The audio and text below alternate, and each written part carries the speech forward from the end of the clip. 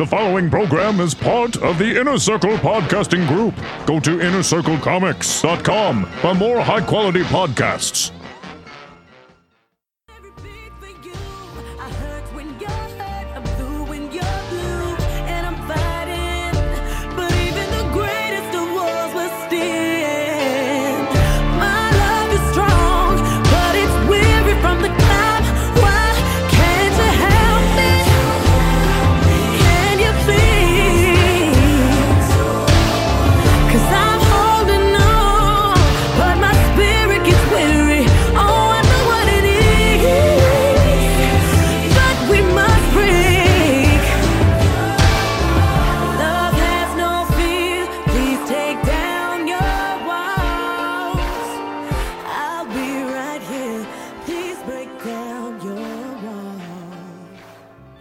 This is Comics Therapy, episode 82. No reviews, just analysis. I'm Aaron Myers, and my co-host, as always, is Andrea Shockling.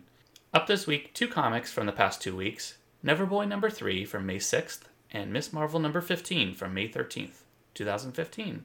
Can't wait to hear how Andrea is going to justify these two comics together. In between segments, listen to another second opinion. And just as a reminder, we never do reviews, but we do talk a lot, so there may be spoilers ahead. Welcome to Comics Therapy. Neither Aaron nor I are licensed therapists, so don't take anything we say seriously. This week, we're talking about the realities we build for ourselves, and what happens when the walls come crashing down.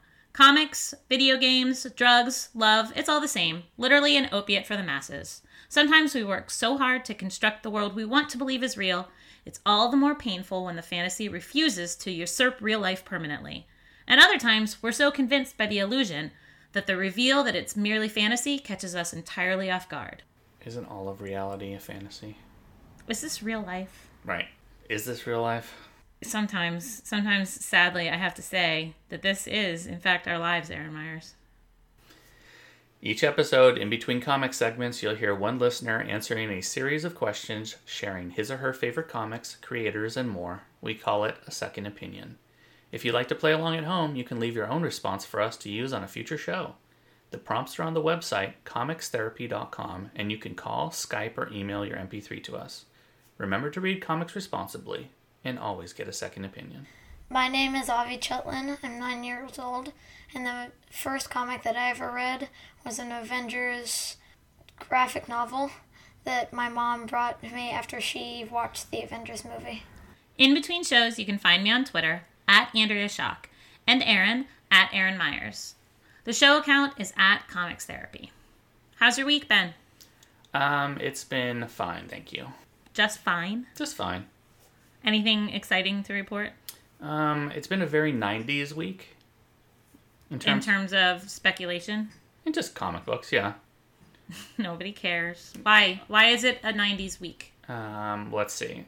I've been buying... X-Force the movie! No, New Mutants the movie. Oh, shit. I'm mostly just excited about Cannonball. I mean, really, that's like my...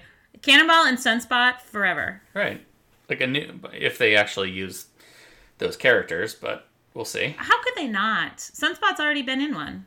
Yeah, I don't know if they'll recycle like Warpath and Cannonball and, and Sunspot and stuff, or if they... Well, Cannonball hasn't been in any. But Sunspot and Warpath have. Right. I would love to see Warlock show up somehow. Yeah. But I don't think they're going to use the New Mutants cast like we know them. What do you mean? I think it'll be more of an X-Force movie.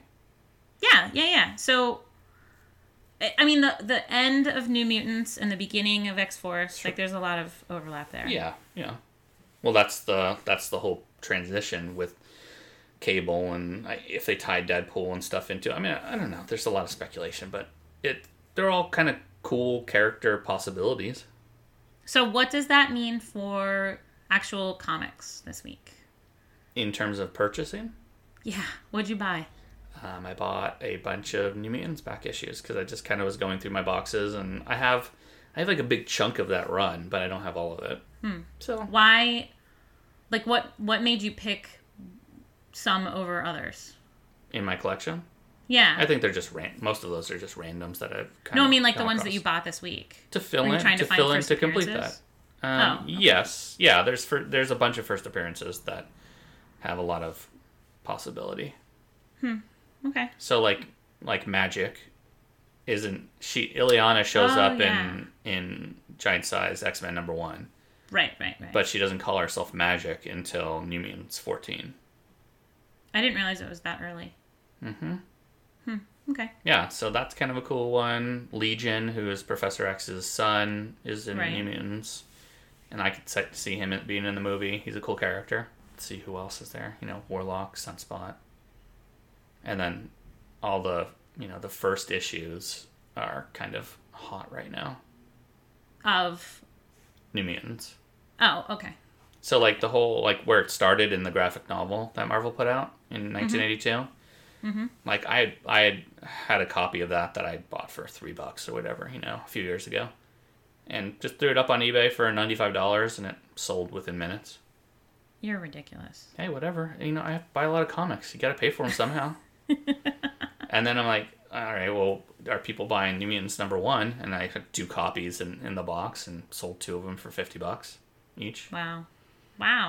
Yeah, so. But how about that X-Force #1? Polybagged. Not yet. I would. That was always a joke, but people are buying up certain ones. It's just a weird time in comics. To go back to the 90s, I've been buying a ton of Valiant comics. But that's just because of the movie deal also, right? Yeah. Okay. But wait, did you see that? I love how apparently this week in Comics News is a new segment on our show. Sure. Whatever. Did you see that Image isn't doing retailer variants anymore? I did not see that. Yeah, specifically because of the speculation market. That was definitely driving things because people were scrambling for the most limited retailer variants. Exactly. So now they're going to do variants for the trades.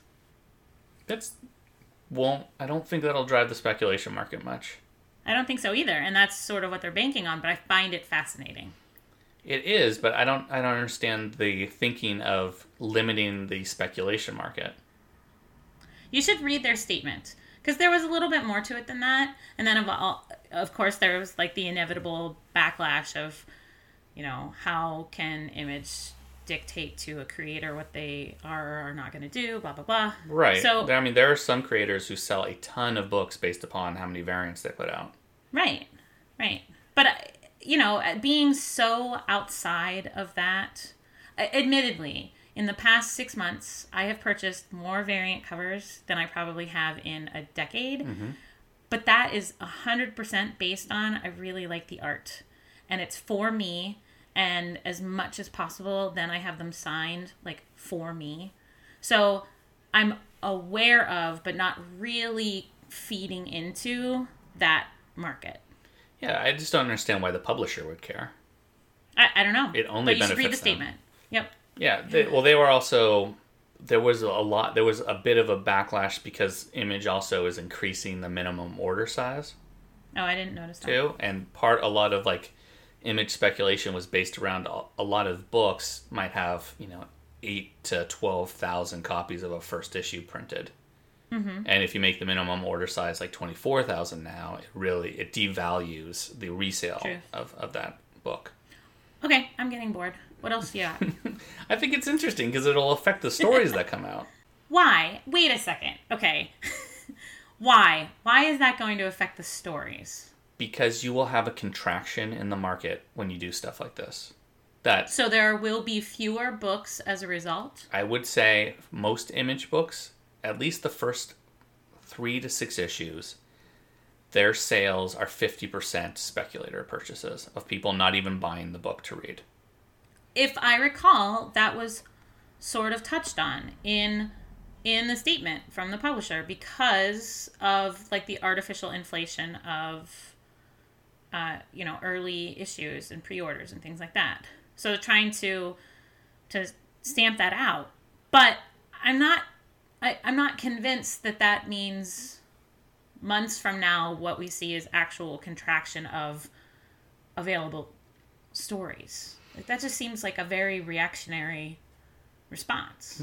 If you stop having pre-orders as big as they do now, they won't. The initial cash flow for the creator and the company contracts, and they don't greenlight as many stories. Fair enough. So What a broken system. The pre-order system is broken in many ways, but I think the speculator market only helps the pre-order market.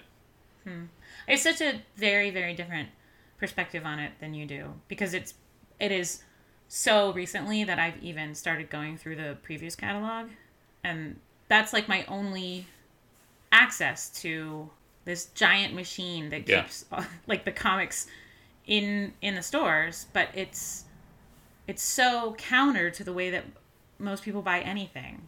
Oh yeah, but I don't pre-order comics Like, based I understand on how speculation. stupid it sounds, where I'm like, gosh, did you know that this is the way that it works? Because like you guys all know that this is the way that it works. But I'm sort of continually like, whoa, this is crazy pants.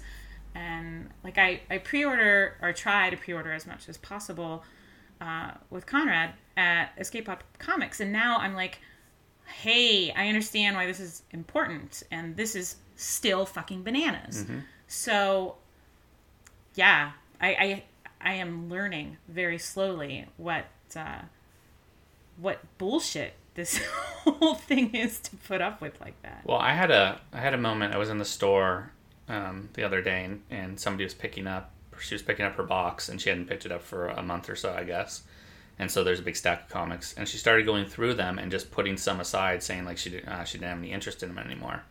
And I almost lost it on her. Like to me, it's hard, because it's like, if I pre-order something, even if I'm not into it by the time it comes out, it was like my commitment. It feels like this is my commitment to purchase this, or at least 3, and then to tell you to drop it. But it's not a pre-order for the customer. It's a pre-order for the store. And that's the part that's just like really shitty to the store's bottom line, is that if you don't say no, I don't want this in advance, then they've ordered it for you. It's just that you didn't actually put up any money for it. Right. And that's what's so weird. I don't know. Well, different stores do it differently. Some stores can't afford that, so I've heard of some stores requiring like a deposit, basically, if you're going to open a box. Sure. Because that way, if you flake out or don't pick it up, then they're not totally out of money. Others, just if you decide to put it back on the shelf, you can put it back on the shelf. Right. But to me, it's like I can't even fathom, like, okay, let's see what you got for me this week. Oh yeah, I don't want this. Oh yeah, I don't want this. Right. I was like, what? No, you ordered that. You told them to hold it for you. There's nothing else that's like this, right? I can't translate this particular method of commerce to any other industry. Maybe like a CSA farm. No, when I had a CSA in Pittsburgh, you picked up your box. That was it. If you didn't want the shit that was in your box, trade it with another subscriber. But you couldn't hand the eggs or the carrots back to the the people and be like, actually, I don't want these. Right, that's true. Yeah, I don't know. It's a really weird system. Yeah. Anyway, do you want to talk about the actual comics that we, get? I guess, it's all connected, man. Oh boy. It's interesting, and how like people interested in comics now are interested because of TV and movie stuff. Yeah. This is not bad. It's very hard to not be super insular about it. Sure, like the essay that was in the New Yorker this week, that was ill-informed and sort of tongue-in-cheek, and it was written by Dr. Jill Lepore, who I really like in a lot of other circumstances. Right.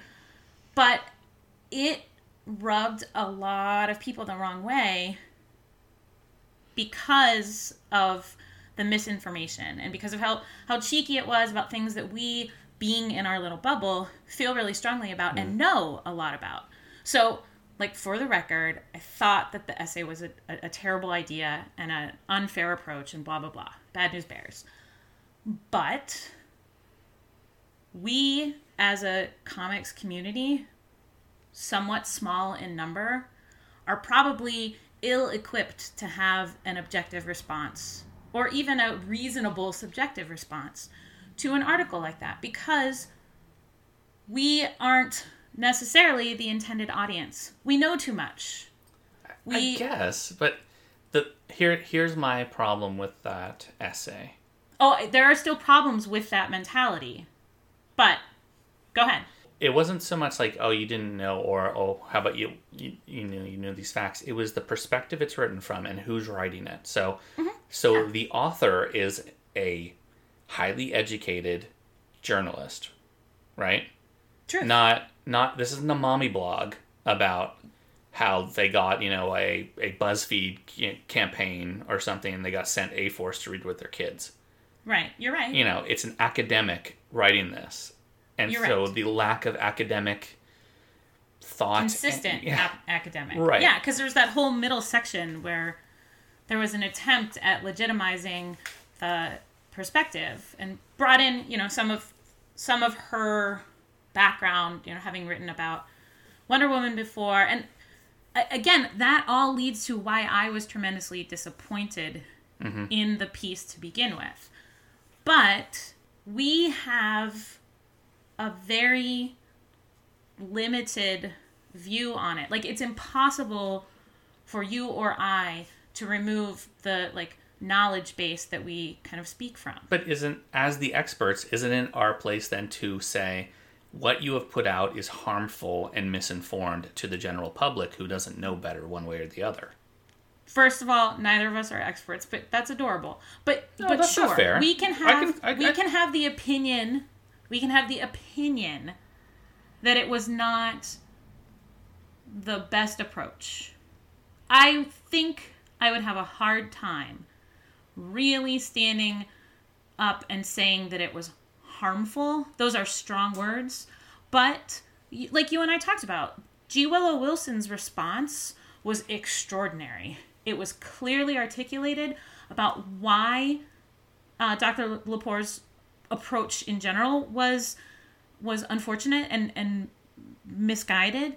But I think that it stopped short of saying, thanks for ruining comics for us, Dr. Lepore. Thanks for intentionally spreading this misinformation.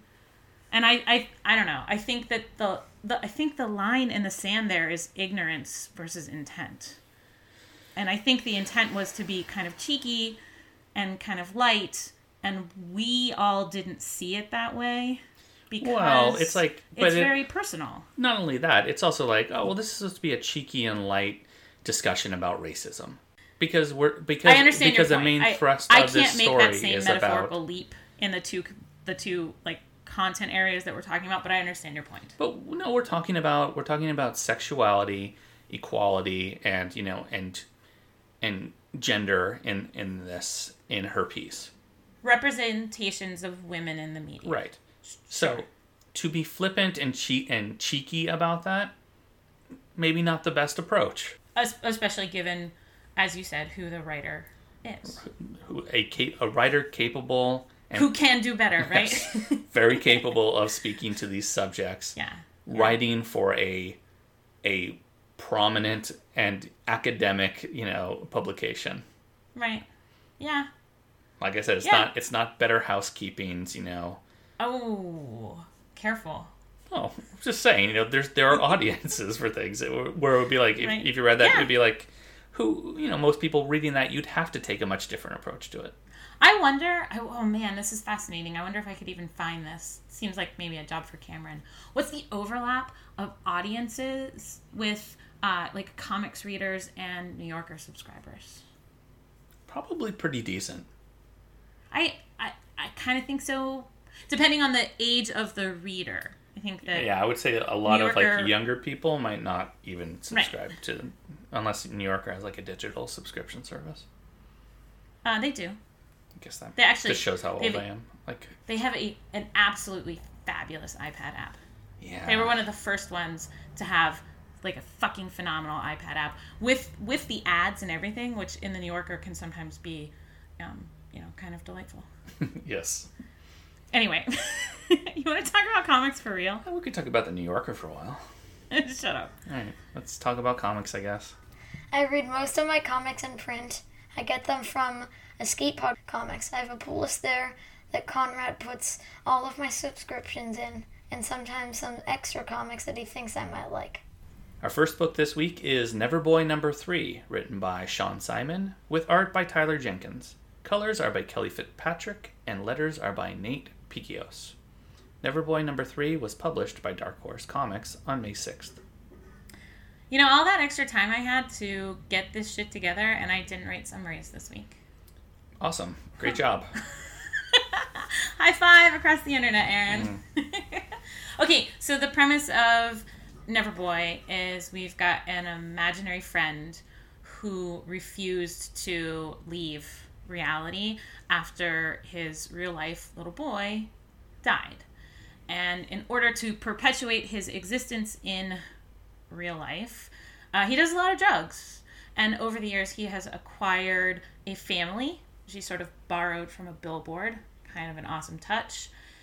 And he is struggling to stay in real life and resisting the kind of imagination authorities' attempts to basically put him back in the box. And he has hooked up with an artist who was a big hotshot in the past and now drives a cab, was just kicked out of his apartment. He's got no inspiration. And the two are kind of in a perfect symbiotic relationship of taxi driver / drug supplier and imagination inspiration supplier. And there you have it. Who would more than happily switch places with each other. Yeah, how remarkable is that? Yeah, it's a very grass is greener. Yeah, which is I think is a really interesting aspect of it because they both know the consequences too of these switching places. Do they though? Because I feel like they are both very, like the theme that we're talking about today. They are really content with the fantasy, and the consequences of the reality are somewhat non-existent. I would say both characters have a high level of narcissism and self-involvement. Is that what is necessary to like surround yourself in fantasy like that? For various reasons. Depending on the reason you are you could be a highly depressed and feel very valueless and still be a narcissist, I think that it's interesting that you would classify the artist as a narcissist, because I would almost put him at the opposite end of the spectrum. Like, he's so self-flagellating and so... Isn't that the same, though? It's the same of, like, somebody saying that they're the greatest and somebody saying they're the worst are still sort of these, inward... Cries for attention. Yeah, right. So, you can take either approach to it. Yeah, okay. So, I think, I see that. It doesn't mean... It's not a judgment on good or bad. It's just its personality trait. But part of that sort of unable to look beyond their self... there are warnings and consequences to crossing over to each other's worlds that they are choosing not only to ignore, to actively subvert. No, you're right. And at least in the case of Neverboy, he's a little bit like right hand, left hand. Very quick to talk about the severe consequences of the artist entering the diner, this kind of actual physical gateway into imagination land, right? Mm-hmm. All of fantasy and reality come crashing down together and everything ends. That's bad, and he doesn't want that, and so he's resisting it. But for his hold onto his own fantasy, though, the consequences are like no big deal. It's worth it because he wants to be with his wife. Right. It's easy to judge other people, but we don't have to judge ourselves. Right. I mean, I do it all the time. I hadn't really considered their similarities. I had been mostly struck by how one has everything to live for and one has nothing to live for.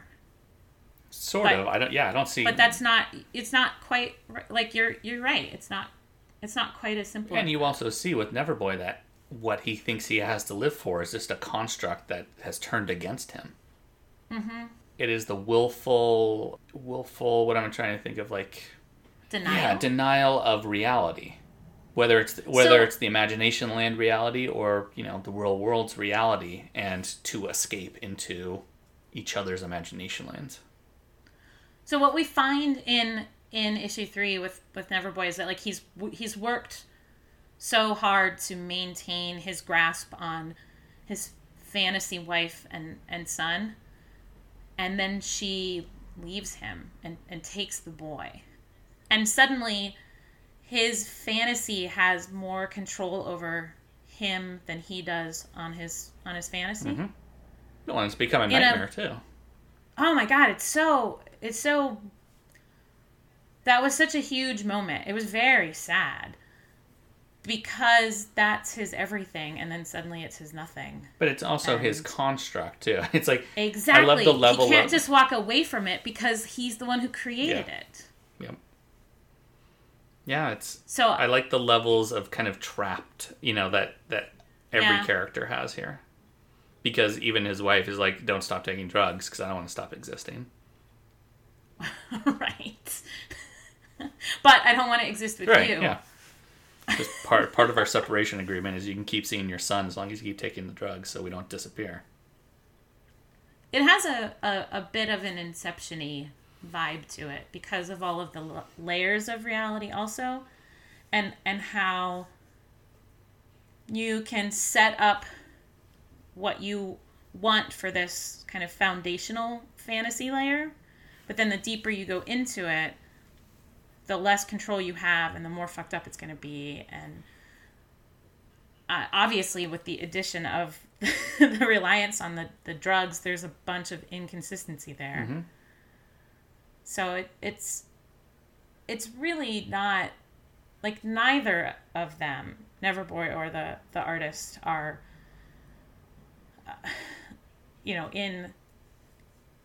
in touch with sort of healthy fantasy lives.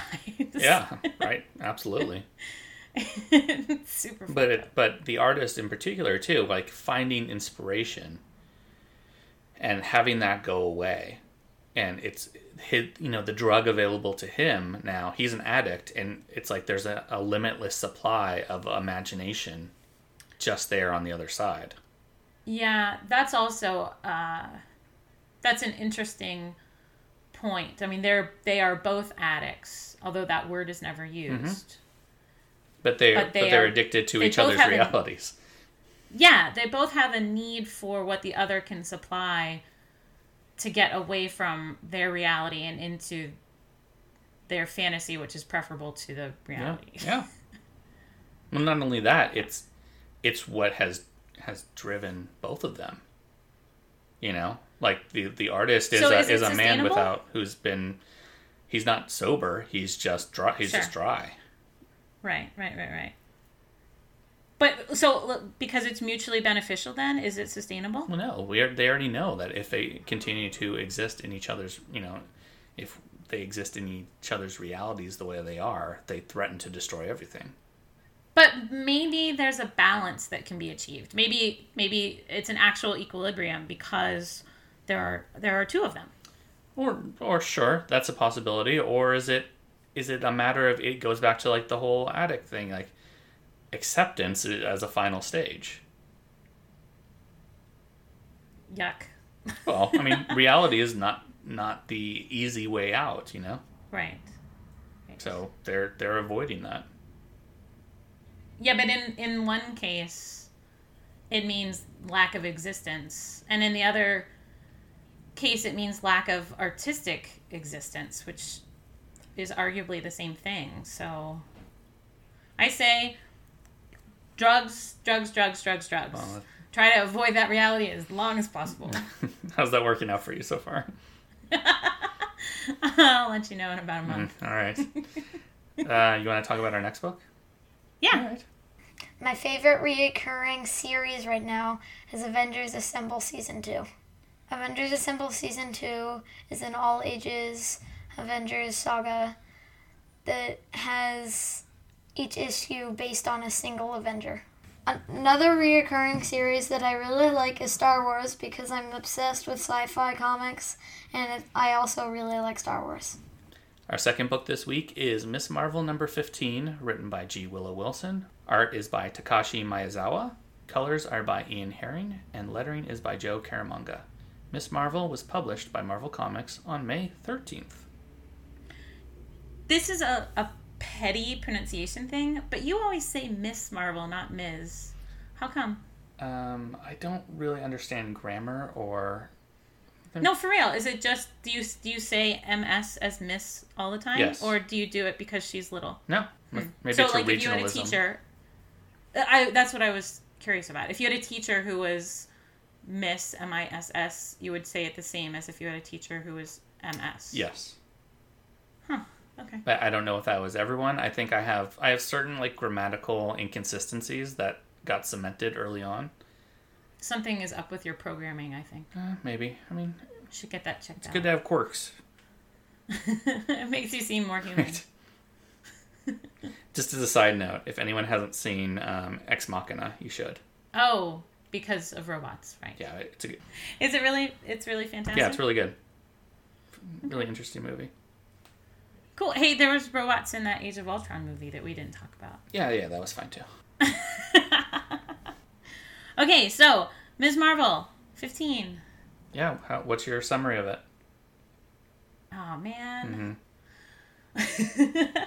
Well, so we've worked through a couple of big moments with Kamala now. She's fought alone and with a partner and with part of a group, and she's completed like her first arc against one kind of bad guy and is now moved on to another kind of bad guy, and is, I feel like, really hit her stride as part of the larger Marvel story.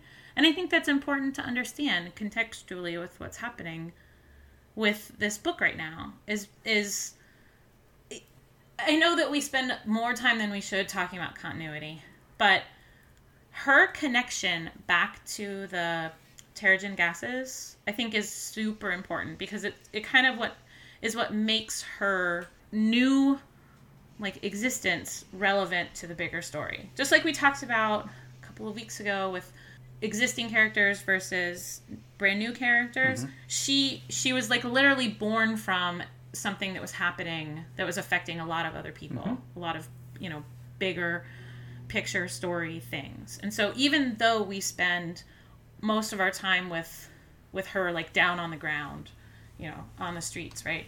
There is a bigger connection to the Marvel Universe that I really appreciate, because I think this book needs to be around for forever. Well, I think you're right. She needs to be around for forever. Sure. I think you're right. I would argue, though, that this whole series so far has been about family, and it's her family she was born to, and then the new family she was born into. Yes. And so this is now, the first arc dealt a lot, and even this arc too deals with her home life, but now we're dealing with the new Inhuman life, the Inhuman family she is part of. Exactly. But you couldn't just jump into that without getting to know her as a person first. Right. Mm-hmm. Or you could, but I think it has less impact. Yeah.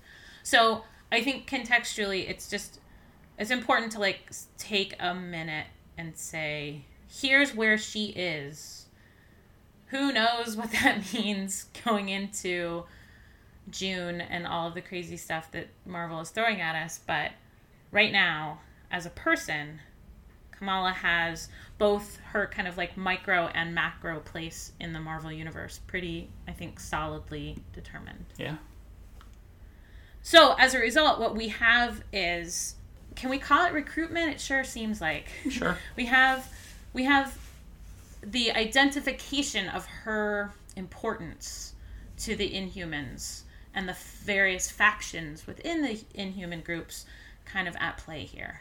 And that Medusa, who had previously been assisting her and quite literally saved her life, and Lockjaw, of course, and that whole brood. But now we have we have the other side, mm-hmm. that is vying for her attention and affection. and kind of wooing her. in their way, I guess. Oh, well, I mean, absolutely. Are you kidding? That's the whole premise, is that, like, the vulnerability of young love, right? You can capitalize on that and be like, hey. Yes, but I like it shows the depth. We see the depth of her character. Because she turns it down. Yeah, that she sees through it. She doesn't see through it very quickly. No, but she because she's in this whole cusp of life where she's battling internally, adherence to her faith, adherence to her family, not wanting to disappoint, those around her, but then the outside world and the lure of, physical attention and affection and parties and everything else, and now, superhero-ing stuff too. Mm-hmm. And if you're already constructing a secret identity to keep reality away from your family, like, what's one more layer to that? Yeah, like where do you draw the line at lies and obfuscation, and when do you say, it's very easy to say, oh, well, then this doesn't matter either. Right. So it takes a strong, just like most good heroes have a strong moral center that they fall back into. It's certainly a departure from either of the characters in Neverboy. Sure. Because she has the opportunity to just immerse herself completely in fantasy with the sacrifice of some very strong personal ideals and, like, that moral compass that is so so strong within her. But she could just say it's not that big of a deal and hang out with this boy she's crushing on, and it'll be fine. And she and they are inhuman, so they've got a lot in common, and maybe they have a good point to make, and she could very easily be swept off into that. But you're right, there's, like, something stronger within her that says no, and that's kind of awesome. Mm-hmm. So it is that other side of, sure, the walls of the romance she thought was budding in somebody, it's the kind of thing too, as these characters mature, like, how do you not become embittered, right? If you actually have an actual progression of a character's personality, when every potential love interest is actually, a villain in disguise or going to be kidnapped or something like that, right? It's like, how can you ever really learn to trust? You'd be such a paranoid, freak that you wouldn't be able to function in society. So it'll be interesting as time goes on if that kind of, that kind of character stuff is played out, especially as a teenager where you're already so worried about how everyone perceives you. Right. I hadn't thought about it like that. She has such a good head on her shoulders, though. I mean, she's so practical. I think that's one of the reasons why these past several issues where she was quite deliberately out of character, she was swept up in this crush and sneaking out in ways that she wouldn't. There's this, like, line that she tiptoes. That sneaking out to save the world is cool. Sneaking out to hang out with a boy, that's not her style. Yeah. That's not her reality. But she was doing that. So I think that it was. But she wasn't sneaking out to eat a plate of ribs, drink a fifth of vodka, and go make out. Well, you can baby steps. Sure. It is striking that she did that, and that then she had the wherewithal to say, you know what, this isn't actually me, and this isn't my life right now, and I'm not okay with that. And in reality, a lot of people might make that decision after making those mistakes, for a while. Mm-hmm. She's got a lot of good things going for her as a character. She's a good kid. Like, she is. Kamala, she's a good kid. I've said before how much secret identities in general are, like, the bottom of the barrel for me. I hate that setup, and I hate the anxiety of being found out.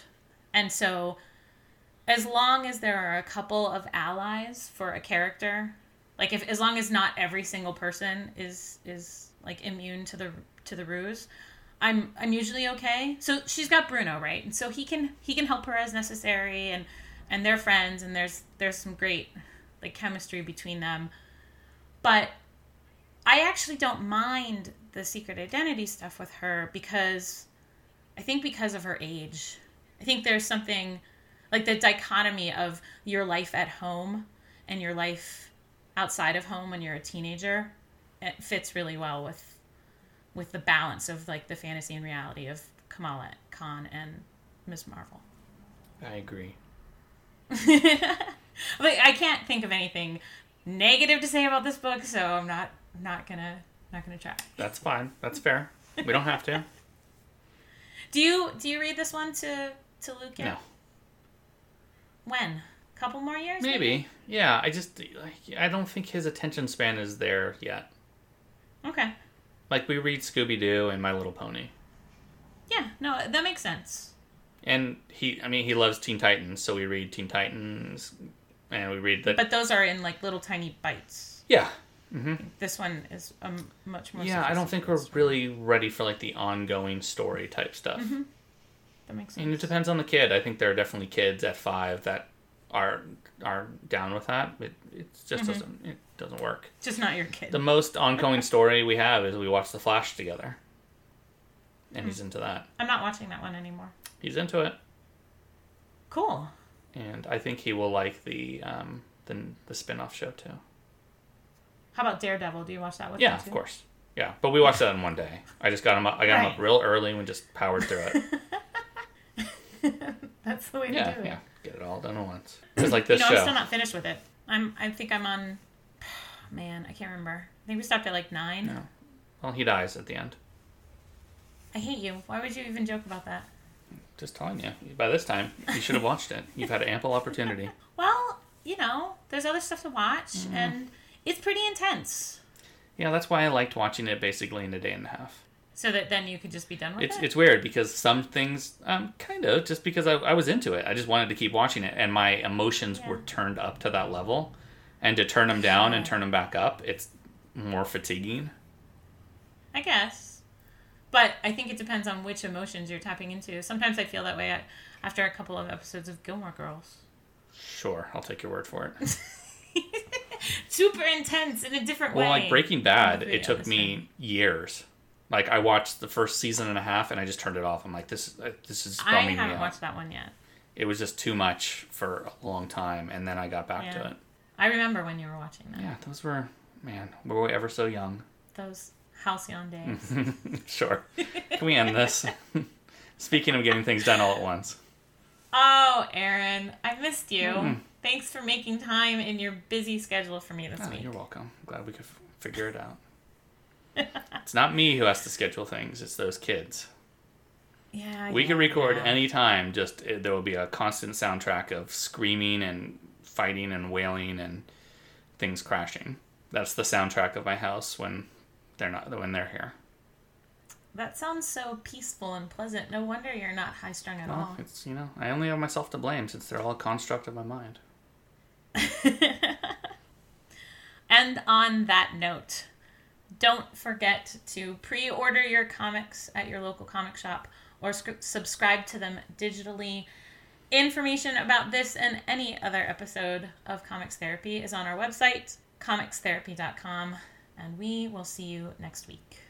I recommend the Runaway series. I've been reading the collected volumes. If you aren't already reading these comics, I recommend that you do, because they are a really cool series about some teenage-aged kids who found out that their parents were supervillains, but later they find out that they were doing everything just for them.